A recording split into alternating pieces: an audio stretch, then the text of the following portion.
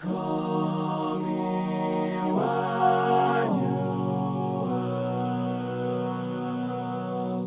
Oh, come, Emmanuel. This is our prayer and hope that Emmanuel, God with us, will come again into our lives. First Baptist Church of Athens offers these daily devotions for your Advent preparation. Music is an integral part of this season. Music of all kinds, new and old, secular and sacred, stirs and inspires us. In these podcasts, you will hear about music which is special to our storytellers. May it also bring you joy and inspiration. The devotion includes a daily scripture taken from the traditional scriptures of prophecy and proclamation for the Advent and Christmas season. Today's scripture is Luke 1, 67 through 79, and is read by Owen Gertsch. The devotion today is given by Gerald Wright. Shall come to thee, O Israel.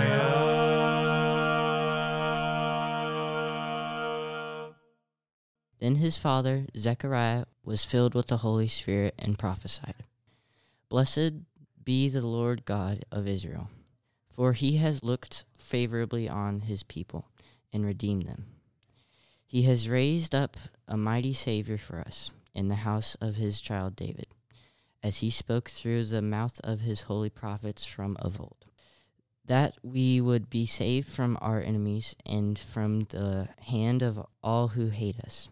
Thus he has shown the mercy promised to our ancestors, and has remembered his holy covenant, the oath that he swore to our ancestor Abraham to grant us, that we, being rescued from the hands of our enemies, might serve him without fear, in holiness and righteousness in his presence all of our days. And you, child, will be called the prophet of the Most High. For you will go before the Lord to prepare his ways, to give his people knowledge of salvation by the forgiveness of their sins, because of the tender mercy of our God.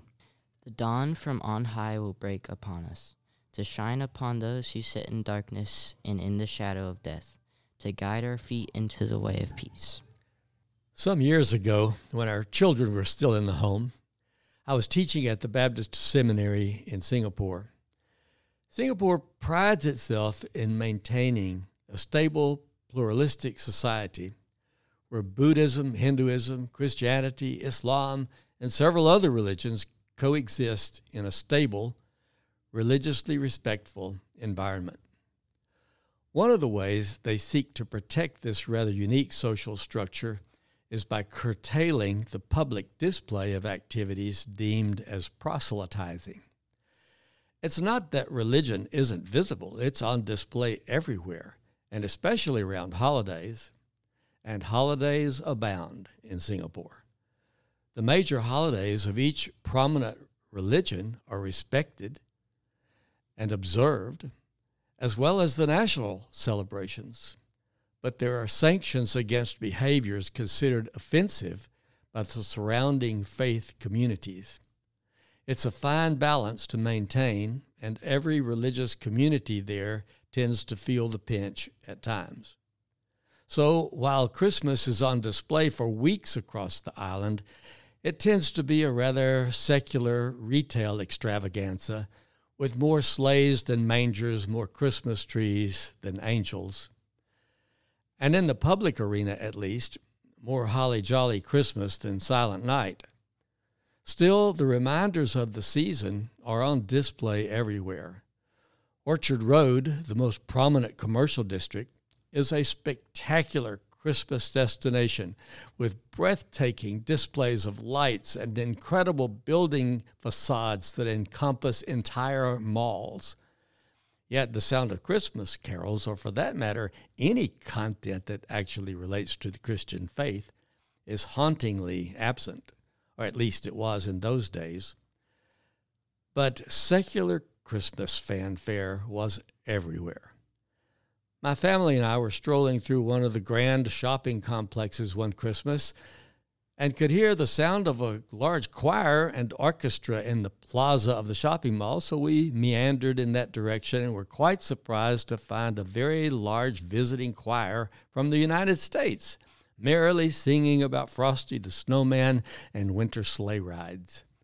It all seemed to fit the environment seamlessly until the choir completed one number and then launched into a marvelous arrangement of Amazing Grace. I was quite taken aback, partly because it was a Christian hymn, but also because it was not a Christmas carol. But I thought, maybe it should be. After all, the Christmas story is actually quite amazing. Mary was amazed by Gabriel's visit and stunning announcement. The shepherds were amazed in the fields by angels, and Christians throughout the centuries have been amazed by the significance those events hold for all of humanity. And what could be more graceful than the coming of the Christ child? A form of the New Testament word charis, which we translate as grace, means gift. And what could be more graceful than God's gift of himself to us? And what is more amazing than the glorious God of the universe approaching us in the lowliness of a peasant child who would grow up to be the peasant preacher who would bear our burdens, come alongside us in our brokenness, and pronounce his love and forgiveness over us in the agony of his death. There is no greater gift than the gift of oneself, and that is God's gift to us. While there's the constant danger that the meaning of Christmas will be swallowed up in commercialism, there's still something deeply meaningful about the connections between Christmas and giving.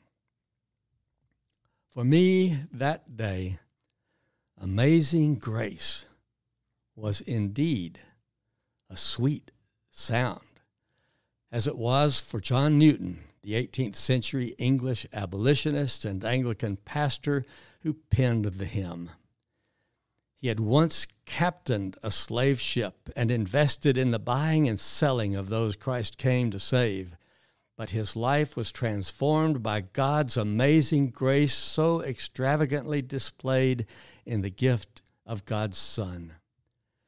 How sweet the sound, wrote Newton. And believers throughout history and around the world concur.